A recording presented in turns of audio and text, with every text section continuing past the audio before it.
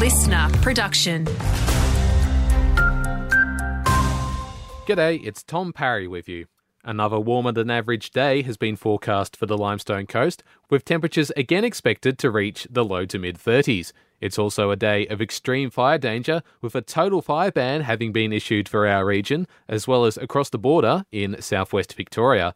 The increased fire risk has prompted a call for more resources to help local crews battle natural disasters.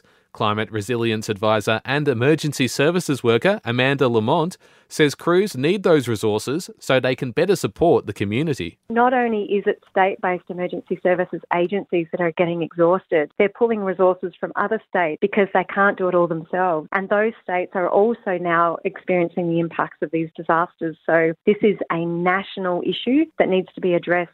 Regional audience attendance at Adelaide Fringe has been at an all-time high, so says Executive Director Jo O'Callaghan. She reckons it proves the event isn't just for the city. There's so many artists that are hitting the road this Fringe to take their show to different communities across all of South Australia, from Streaky Bay to Cooper Pedy and down to the Limestone Coast. It's been a really excellent turnout. Her comments come following accusations the event had inflated its attendance figures in order to obtain more taxpayer funding.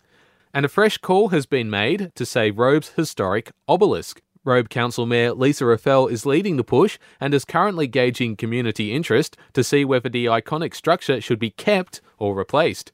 The obelisk has been at risk of collapsing into the ocean for several years due to ongoing coastal erosion.